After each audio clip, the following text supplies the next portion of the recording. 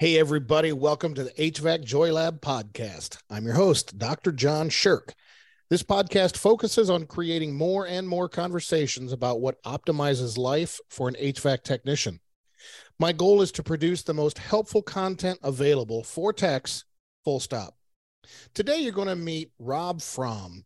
Rob is the owner of Local Mechanical in Oklahoma City. After about 8 years as a tech working for someone else, he made the decision to launch out and start his own company. Today, you're going to hear his thoughts on when to take the leap into ownership, as well as on the topic of recruiting techs once you get there. Okay, let's get started. We're regular guys, always early to rise. We get into our trucks, another Kyle to wash. We always treat the customer right. Yeah, we're one guy in a truck, guys. A good life is had at the HVAC Joy Lab. A good life is had at the HVAC Joy Lab.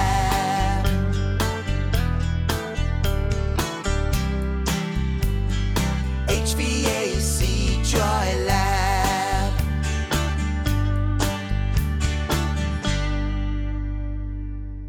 Hey, everybody. Welcome to HVAC Joy Lab. We're with Rob Fromm today from Local Mechanical in downtown Oklahoma City. Welcome, Rob. Hello. Thanks for having me. You bet. You bet. So, Rob, as with many of our podcasts here, we want to all get to know you better. So kind of tell us the story of you, kind of your origin story when it comes to air conditioning. How I got in it. Yes. Okay. My mom's best buddy, her name's Debbie. She's got a dad named Chuck, and he owns a company called Elmore Bros Heat and Air. Uh-huh. And him and his brother used to be, quite the duo back in the day. Uh-huh. And so he came over to fix my AC one time. And heck, I'm 38. I've been in the industry for 14, going on 15 years. And so that, let's see, 38, 28, 4 years. So 24, like I was thinking. Yeah. And I watched him do it. I was really interested, and it seemed like a quick kind of fix for him, no problem. And he saved the day. We were hot, man. We were sweating. I remember I was like, man, this guy just came in here and saved the day. I want to know what he does. So right. He told me about some schooling and some classes that I could go to. And I looked even further and signed up to a 10-month like VOTEC kind of school. It was called ATI Career Training Center. And there it was what you got out of it. You took home what you wanted to there. There was some good instructors, but then you had like your lops that just didn't want to be there, or just wasting time. So I did that for 10 months. But about 2 months into school, I ended up getting a job as a new construction installer. And so I went hard with it, and I've just been living it every day since. So excellent. Yeah. So then at some point you decided I'm going to launch my own business. So tell us about that. Yeah. From day one, I seen Chuck come out there, and he handled it all on his own, and just seemed like he was his own boss, and he ran his own ship. So I had every intention of starting my own company from day one. Yeah. Interesting. And then, so how did it kind of trigger into that? Did you, because I get asked this question a lot, and people who reach out about the podcast, somebody started a company and they, there's like kind of 100 questions there. When did you know you were ready? Were you ready because of sort of positive reasons, or you were so fed up? Was there a financial kind of position you wanted to be in before you started, or you just launched? I know there's a bunch of questions there, but Yeah. tell us about your mindset and that process of pulling the trigger. Yeah. Well, like I said, I mean, from day one, I knew I was waiting on my golden moment of opportunity to be able to launch into Sure. that next level, you know. Yep. So I always had my ear to the ground, you know, my eyes open, waiting, learning, soaked everything up like a sponge. So it was how business was conducted whenever I was an apprentice. I was like, okay, keep a clean job site, work hard, work late, whatever it takes. You're missing holidays, you're missing birthdays, you're missing vacations, you're having to reschedule this and that around your personal life because you have a walk-in cooler call at, you know, whatever time. Dates are messed up, you know. Yeah. So you have to find you a good, understanding woman, and your family. You know, your family comes into play a lot, I'm sure, because my mom, my sisters, and everybody, my dad helped me out with my boys, my two younger sons. So Sure. yeah, it was a tough call to know when, you know, Yeah. to know how, because I had that riding on the line, you know. Whenever I was working for the man, I had a company truck and a company phone and a company credit card, and all this kind of just felt like it was easy, you know. Yeah. I didn't realize how much of a company man I was back then. I'll tell you, Yeah. I used to donate time and half my drive time, and, you know, just my life literally was worked around my job schedule and my career. Yeah. I ate, slept, and, you know, heat and air Yeah. For real. for a long For time. real. What I hear a lot of guys say is, and this is they're not saying these words, I'm kind of summarizing some of it, but there's about an 8 to 10 year cycle there from that first install job, you know, to where you've been there, you've run service, you've maybe even done a little, comfort consultant sales kind of work, maybe, but there's about 10 years there where it's kind of a life cycle. And the technician has they know what they're doing now for real, especially in a residential side. Commercial is almost a different animal because tech is so going crazy and there's so much stuff. But on a residential side, it's a lot of 5-ton split systems. And so they go out there, they know how to approach the customer, they've got it down pat. They're 10 years in, they're 35 years old, and they're like, I think I've gone as far as I can go. I don't think there's anywhere else to go with this. You know, are they going to kind of move me around or put me in charge of recruiting or something? But this is it. I'm just going to do this now for 30 more years. And it triggers this thought of maybe I need to go out on my own. Maybe I need another adventure. And it's not so much triggered. Sometimes it's triggered by like, I am not missing one more birthday. I mean, sometimes triggered by that kind of thing. But a lot of times guys are just like, look, I'm not going to go quietly into the night catching one more call because there's one more on the board, you know, and they want the adventure of going out there and starting their new thing.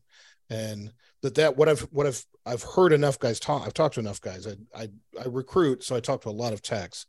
And so in 2022, I probably talked to 800 techs.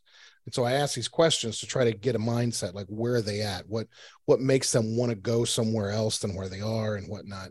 And there just seemed to be this cycle where the owner of the company needs stability. So they like the idea that this guy's just going to keep installing, but that runs out. That guy needs more challenge, more development. He needs to go somewhere. So now we're going to put him into service. Then that challenge runs out. Maybe if there's room, we'll put him into catching the call and doing some sales. But at some point, it just feels like I've run this track a million times now. Is this it? And I think that's one of the more common triggers that gets a guy out there and starting his own thing. You're absolutely right. Even whenever I was in heating and air conditioning school, learning all of the components and all of the electrical and pressure, you know, psychrometric charts, you know, I could never put it to use out in the field because I started as an installer with an installer bag, new construction, ground jobs, slab jobs, attic jobs.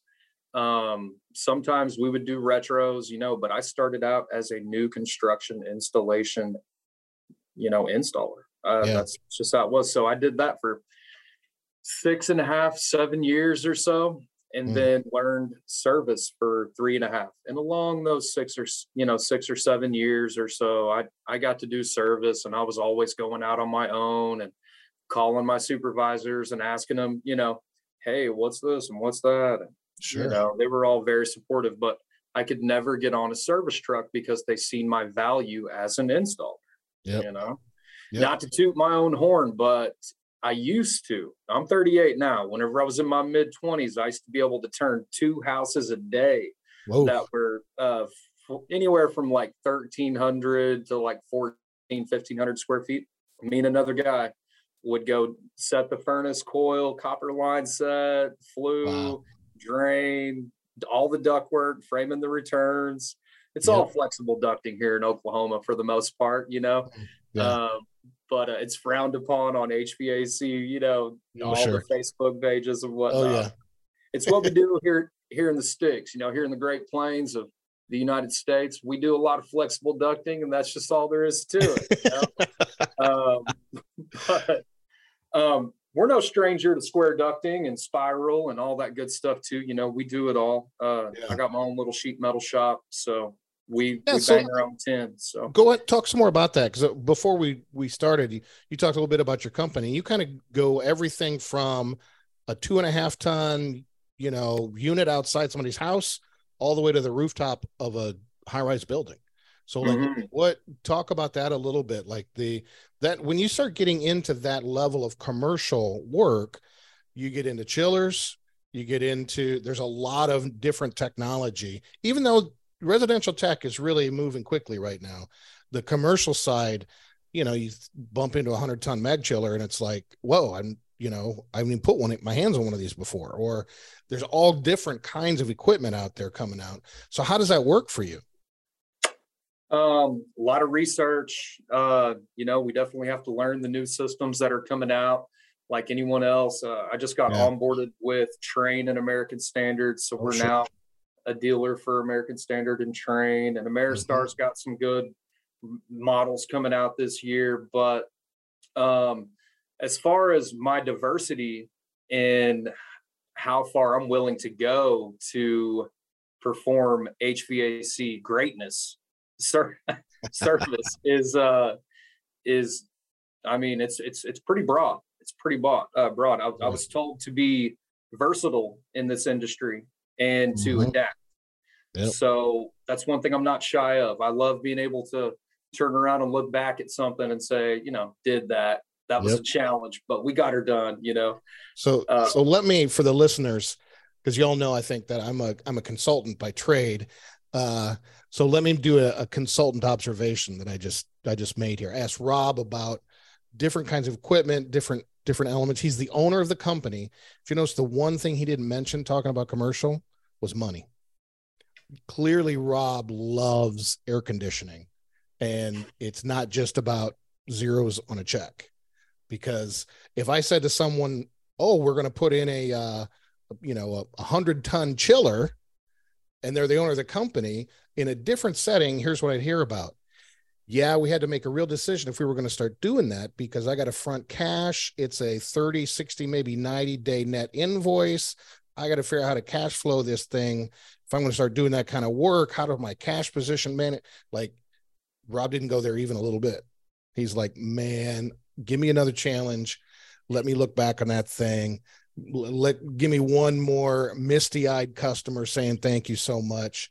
I mean, that's in your bones. That's an HVAC guy. Man, I tell you what, that is one of the main reasons why I'm still here, is the gratitude and satisfaction that I get from each one of my customers, my employees, being able to take care of them and provide and guide them in the right direction so their jobs are easier. And so my customers don't have any burdens on their shoulders, or maybe we could just do it better than the last guys. Sure. Which sometimes isn't hard. Doing it better than the last guy. I know. I quoted a person a cheaper price for a Wi-Fi programmable thermostat and than the last company. But since I had too many line items on my invoice, keep in mind, it was cheaper. Mine cheaper. They went with the other company because they had one line item and it was easier to read. And so they chose, I don't get it. That's there's something to that kind of flat rate mindset, you know, quoting a job with one number per month for 5 years. You can get some deals done that way. It's unfortunate in some ways because people don't know what they're getting sometimes, but it's, you know, it is what it is. Yep. You got to know your customers, you know? Yeah. You got to know them. Yep. But yeah. So you got how I knew. Go ahead. I'm sorry. I'd like to finish on how I made the decision to start. Oh yeah, please go ahead. Yeah, please. Okay. So I knew it was time whenever it all became kind of repetitive to me in a way, you know. I knew it was time at that time whenever it started feeling repetitive and just kind of you know, another day of this was the time that a job offer was given to me as a contractor whenever I hadn't even got my contractor's license yet. And it was a $92,000 project. And I seen the dollar signs, and I had heard about a couple guys starting their own company and what they did and how they took their customers that they took care of with them over to the company that they started. And I was, you know, so that's what I did. There you go. That's right. That's right. That process, kudos to you for doing it, by the way. But that process, I've lost track of how many techs I've talked to that became owners, and sometimes it's terrifying and sometimes it's like ho hum, it's time. But and of course it depends too. I mean, if your wife is at home with 5 kids and you've got $1,500 in the bank, that's a very different move from, you know, I could go 6 months without making any money and I'm okay. I mean, those are two completely different, you know, launches. And so it at least in terms of stress, maybe not in terms of like the tactics of starting a business, but how much sleep you're going to lose. Those are two different scenarios completely. Yeah. My ex-wife, which was my wife at the time, told me, stay where you are. Don't do this. You know, keep your insurance, keep your truck, keep your phone, and I said, no, absolutely. I will not do that. You know, there's far more for me out there. I believe, because I was willing to go that extra distance. And really, you know, my first couple of years, it was all fun.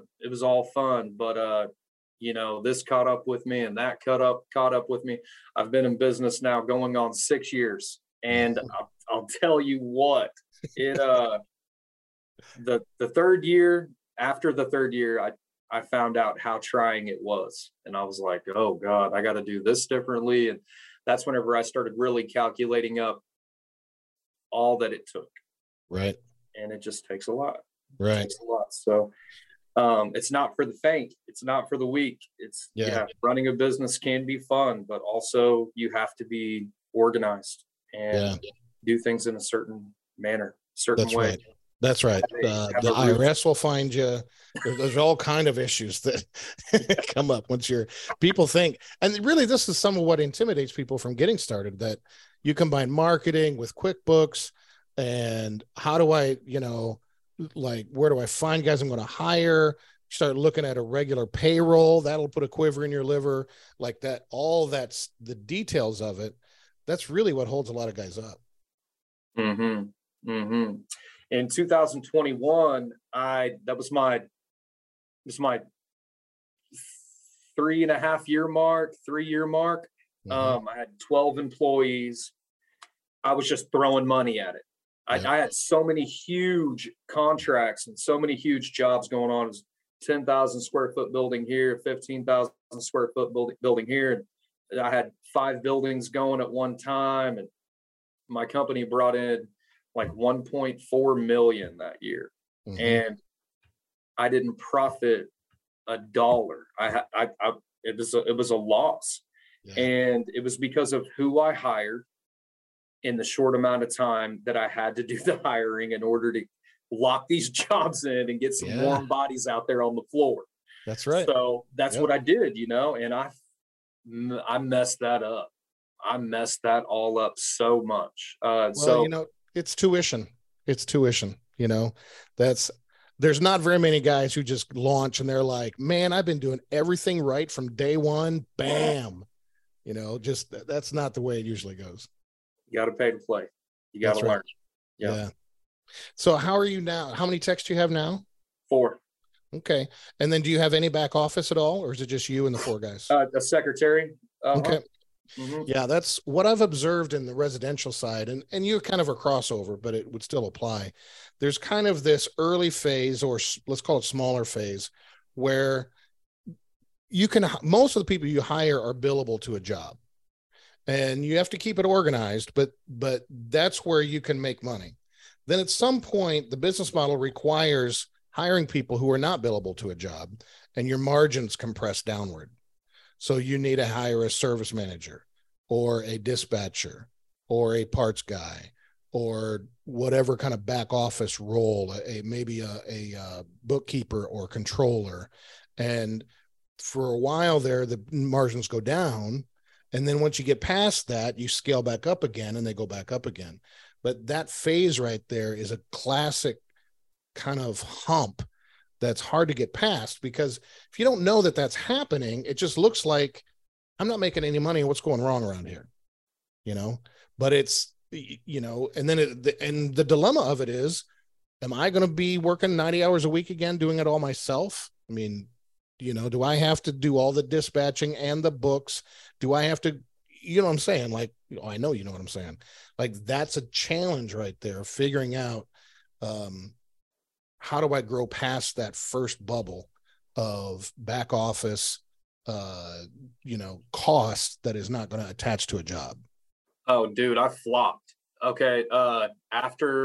So almost all of 2022 was total rebuild of my company because of how it went in 2021.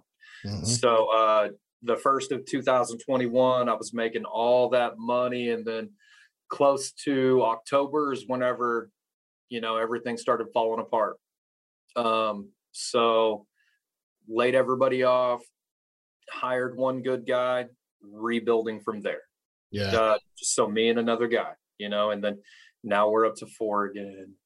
I kept the office, and I wasn't able to keep all of my trucks and all of my tools. I had to, times got tough because of me not realizing I was simply throwing money at it and not realizing where my profit margins were going. Yep. And you're right. Having a foreman or a job supervisor to make sure that things are going as planned and quoted was key. Yeah. In my defense, I did hire that guy, but he had no business being out there. He was, yeah, he's a great guy. His name's Roger.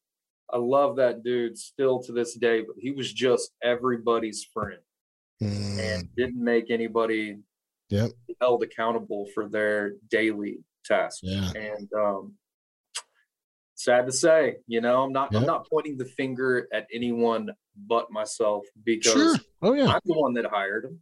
I'm the one that hired the guys that I did. But oh man, I should have slowed back. Should have yielded instead of just accepting all these contracts all at once. Sure. Totally foolish. Well, I mean, realistically, let yourself go back to that time. There's no realistic way you were going to say no to work. I mean, no one would do that. It's kind of like things like this play out exactly the way they have to. You could go back and kind of kick yourself, but don't, because you wouldn't learn it without that. And everybody starts a business hoping they get a landslide of business. And so when it comes, it's like, it's all coming true. And no one is so disciplined. They're like, no, just going to have to tell these guys to find someone else because I'm going to be disciplined. That no one does that. So it's just how it happens. That's how good for you that you were resilient. You marched ahead. You didn't, throw in the towel or feel like this doesn't work or, it tells me you have a strong, whether you think of it as a skill or not, but you have strong resilience skills. You didn't take that situation and turn it into the apocalypse. And right. You know what I'm saying? Like this is, I'm going to generalize this one bad situation to everything in life. Everything now sucks. I'm a jackass. Everything is stupid. I better just go back and work for the man. That you didn't go there. Right. And so, and that's the thing. That's like a muscle you got to have if you're going to run a business. You got to have that muscle that says, I'll power through this, and not just with beer and anger, but just with like your capacity to take a breath, let it wash over you, learn from, there's an old story about this great fruit tree in a guy's backyard, and a storm comes through and knocks a tree over. And the owner says, what should I do? And the wise neighbor comes by and says, pick the fruit and burn what's left. I mean, that's what you do in those situations. You pick the fruit. What can I learn from this? And then you burn what's left and you move on. And that's what it means to own a business. Yeah. Pick it up and keep going. That's right. Yeah. That's right. Mm-hmm. There's tons of stressors every day as a business owner. There's this and that. This, just keep focused on tomorrow. So tell me a little bit about the dynamic of recruiting technicians. It sounds like you haven't, of course you said you had some guys you weren't crazy about, but the number one thing there's not even a close second. The number one thing I get asked about by owners is, how do I find good people? I mean, where do I find these guys? How do I, how does that work for you? How is it working for you? Are you doing anything? I mean, you don't have to tell your secret sauce if you don't want to, but what's working for you right now? So word of mouth has always really helped me. I got a couple guys that know a couple guys. So that's always how you get your best guys, I think, unless you get really, really lucky.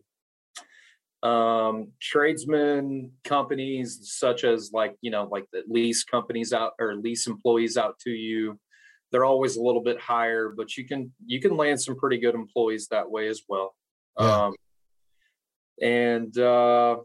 Let's see, I know a guy named Jim. He was my instructor back at ATI, and he throws me some bones every now and then if I call him and ask him. He'll tell me when their class is graduating or if he has any good prospects. Yep. So things like that, just basically word of mouth. Though. Just calling the people I know and asking them if they know of anybody. Right. So, property management companies also have some pretty good learners or people that can pick the trade up pretty quick, because most of the time they have been forced to, replace this contactor or that capacitor or this fan motor, or whichever. So, that's a good point. So so we're having this conversation. Everybody else can listen in, but I'll throw you some consulting thoughts here from the desk here. One of the things that I'm seeing and this is for anybody listening, if you're in a mode, and I know this is primarily a podcast for technicians, but we're on the topic here, and so this is a good time to talk about it. That this business of technicians, hiring them, keeping them, this is what I do. I wrote a dissertation on technicians. It's the thing I think about all day, every day. How does this thing play out? The dynamics in the last 7 or 8 years in hiring techs and the labor market for technicians is unprecedented in the history of this technology. There's never been a bigger gap between available work and available technicians. And to use a metaphor to compare, before 2016, it was already getting exacerbated. But if you go back to, say, the early 2000s, again, as a metaphor, so forgive me, technicians, I'm going to compare you guys to loaves of bread, so forgive me. But if you can imagine, the economy would kind of go up and down. And if there were 100 loaves of bread in a supermarket, A strong economy meant there were 110 people who wanted those 100 loaves of bread. When the economy slowed, it meant there were 90 people who wanted those 100 loaves of bread. And you can imagine the natural fluctuation up and down around what was a relative balance of availability of labor, right? Well, you get into the late, 2000s, early 2010s, the gap starts forming a lot. And then in 2016, the Trump administration, there were things that happened. You can love them or hate them. I'm neutral on the issue, but there are things that happened that ignited the economy in a big way. Plus, we reduced the number of people available to work construction because of some border like between countries, between Mexico and us, border stuff. And we ended a lot of mindset of globalization. There's supply chain, there's a lot of stuff there. But what happened was that 110 people who wanted those 100 loaves of bread turned into about 1,000 people. And it just turned the whole labor market upside down. And the number of tech, I mean, I have clients that are my regular clients down here in South Louisiana. If I put 15 supervisors in a room, and commercial supervisors, and I say, who here is being recruited right now? All 15 hands. Who realizes if you wanted another job, you could have it in 15 minutes, all 15 hands. Like the idea, this was part of my dissertation, but the idea that used to be true, that like this fear of losing your job, like it cost me too much to lose this job, that's just vanishing among technicians. No one has that going on anymore. They all, none, it's just changing. Fun, like literally the experience of work is changing.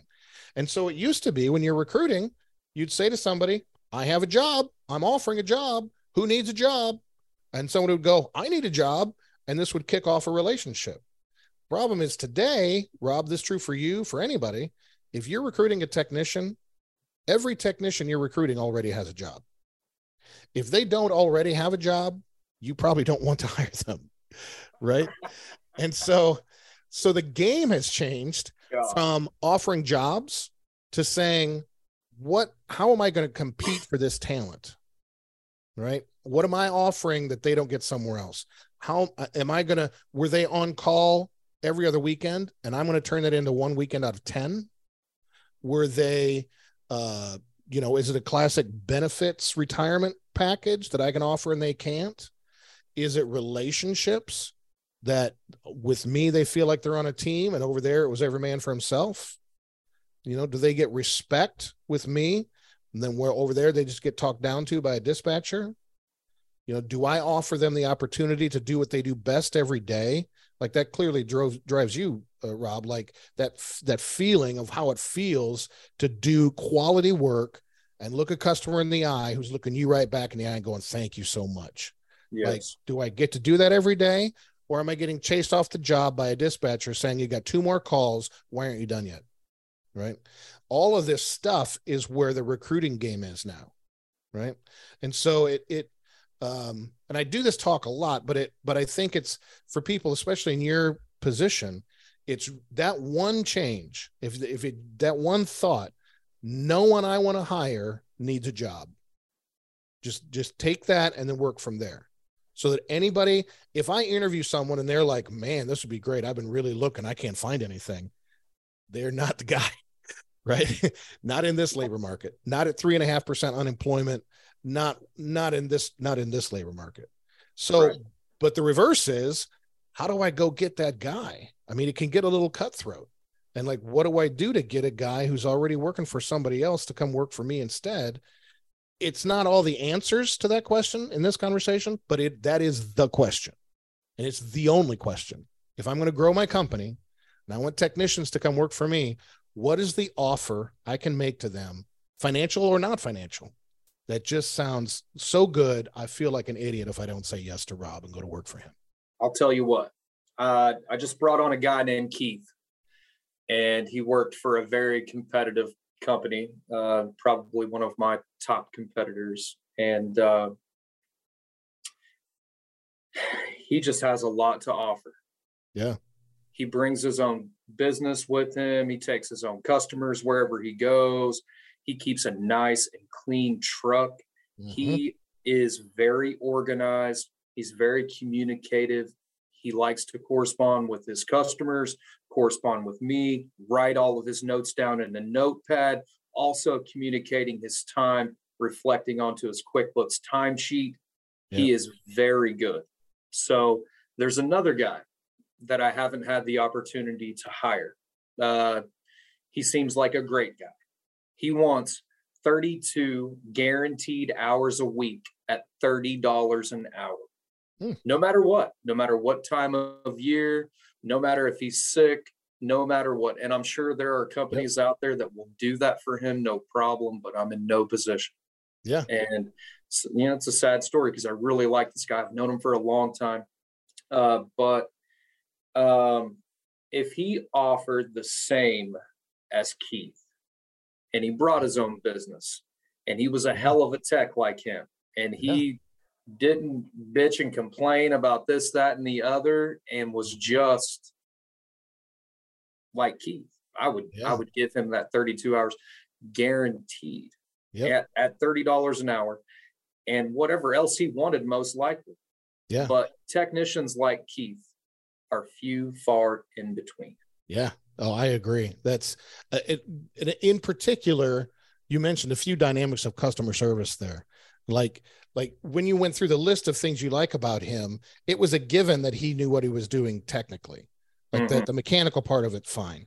But the clean truck, the customer communication, like when I talk to commercial company, I do a lot of safety meetings, talk to techs and safety meetings. And I tell them all the same thing. If you want a career in this company, your career does not come from getting to put your hands on a chiller or like going to a class up in Wisconsin or something like that.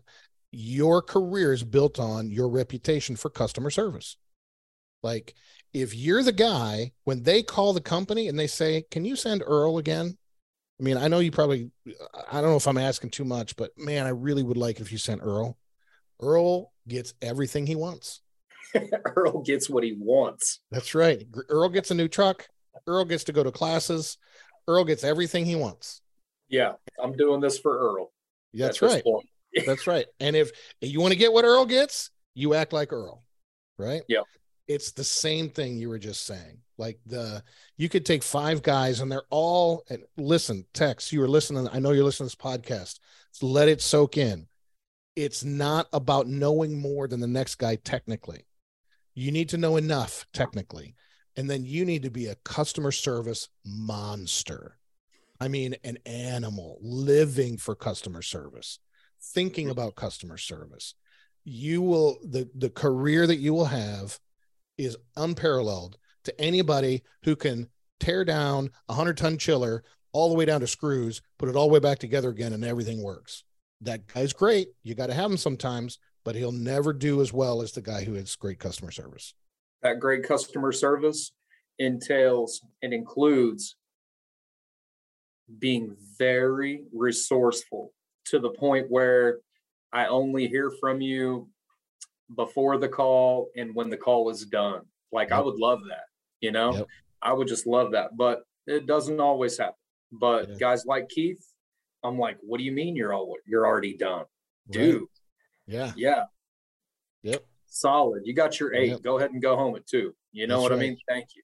And they just keep accumulating 5-star reviews on Google.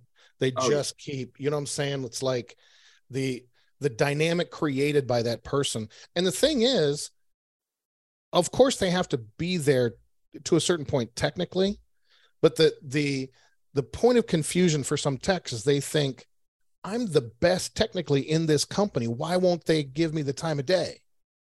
And it's because when that's needed, they want to be able to call you, but it's not needed every time. What's needed every time is that fantastic customer service.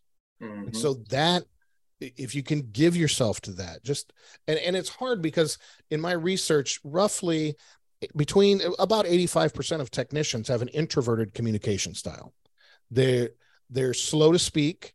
They not in a dumb way, but just they form their whole thought before they say anything. and they didn't get into working with their hands to have a bunch of conversations, right? They're people who are happy driving around alone in a truck all day.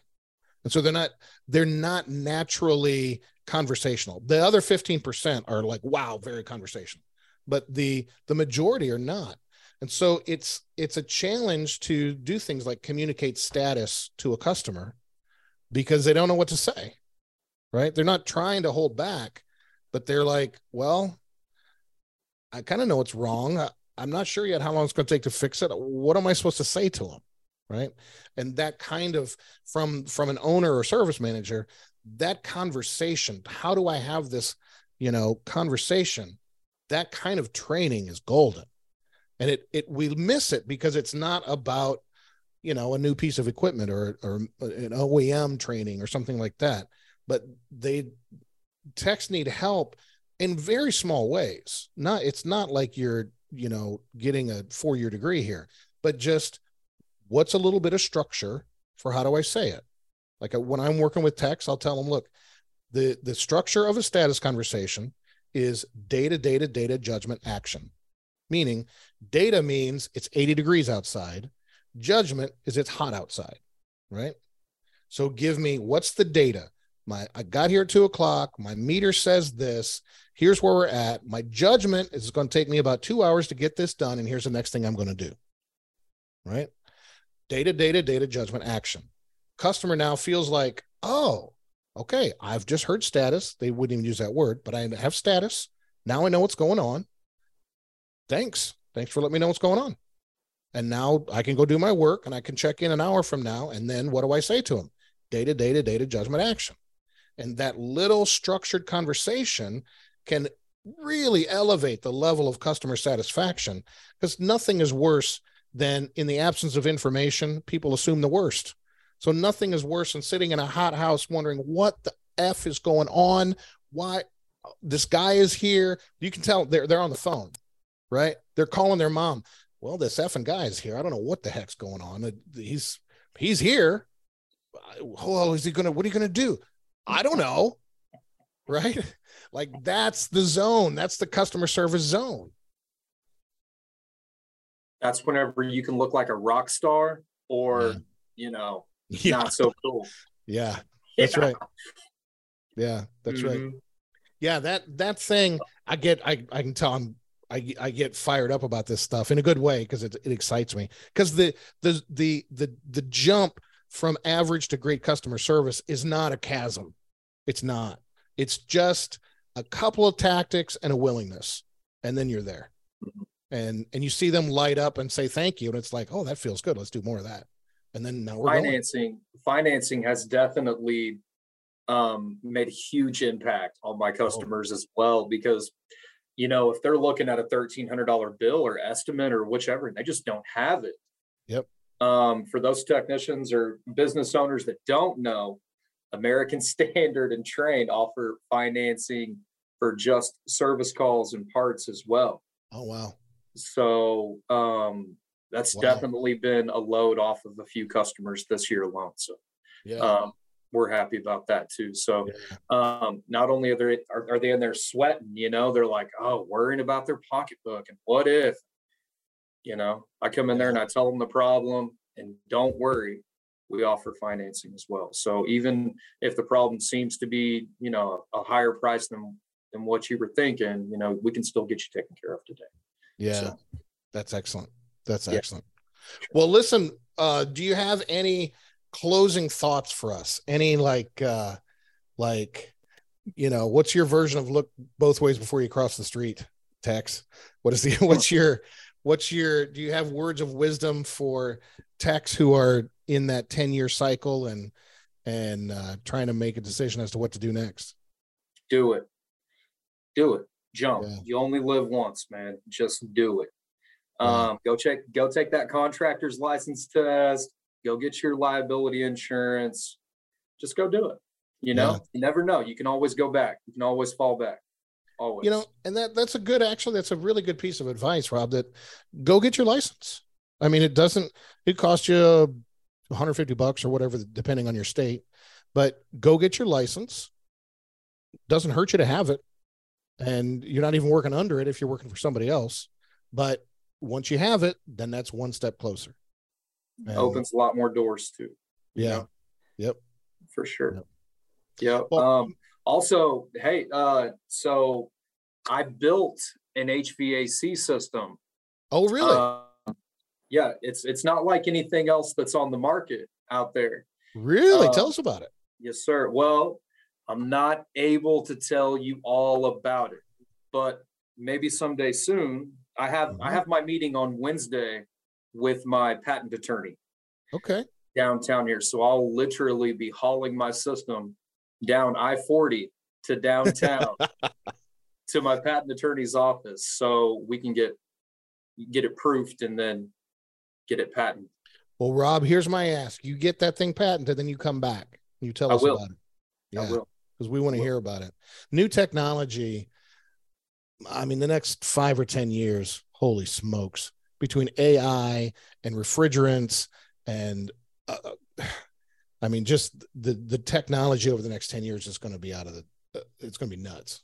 Mm-hmm. Yes, it will. Yep. I think they said at American Standard, the onboarding meeting, they're choosing 454B, which is butane. Yeah. Refrigerant. So that's what they're going with. And it's going to start in October, I think, or they might have said February of next year, but it's coming. Well, and I'm not a manufacturing expert. I'm just around it, you know. I just can't imagine we're not eventually going to get into OEM specific refrigerants because it's too much of a corporate mindset to say, I can lock people out if you don't use my refrigerant. Like it's just too much. It's just too obvious. And so, you know, we did R22, you know, we're getting to a point now where I think we're going to see like a proliferation of various refrigerants and then it coming back together to a few. And, you know, I just can't imagine that if I did a strategic planning session, it's the obvious first thing to bring up. You know, how do we lock somebody into using our equipment? You got to have our refrigerant, you know, but I could be wrong. We'll see how that plays out, but it's coming. Yeah, it's coming. Well, thanks for having me on the show. Oh, you bet, Rob, man. So listen, Local Mechanical, Oklahoma City, Rob Fromm, you the man, Rob, you the man. I appreciate you coming on. If someone wanted to reach out to you, how can they reach out to you? My cell phone or my email. Cell phone number is 405-635-7653. We are hiring. And, you know, I have a Facebook, Rob Fromm. You can message me on there. But yeah. Excellent. Local Mechanicals Facebook's also there too. So feel free to reach out. Excellent. Well, Rob, again, thanks so much for taking the time to be on the podcast. And we're looking forward to hearing about your new piece of equipment, your new setup too. Thank you. I appreciate it. I'm looking forward to coming back on here and showing. All right. Thanks a lot, Rob. A good life is had at the HVAC Joy Lab.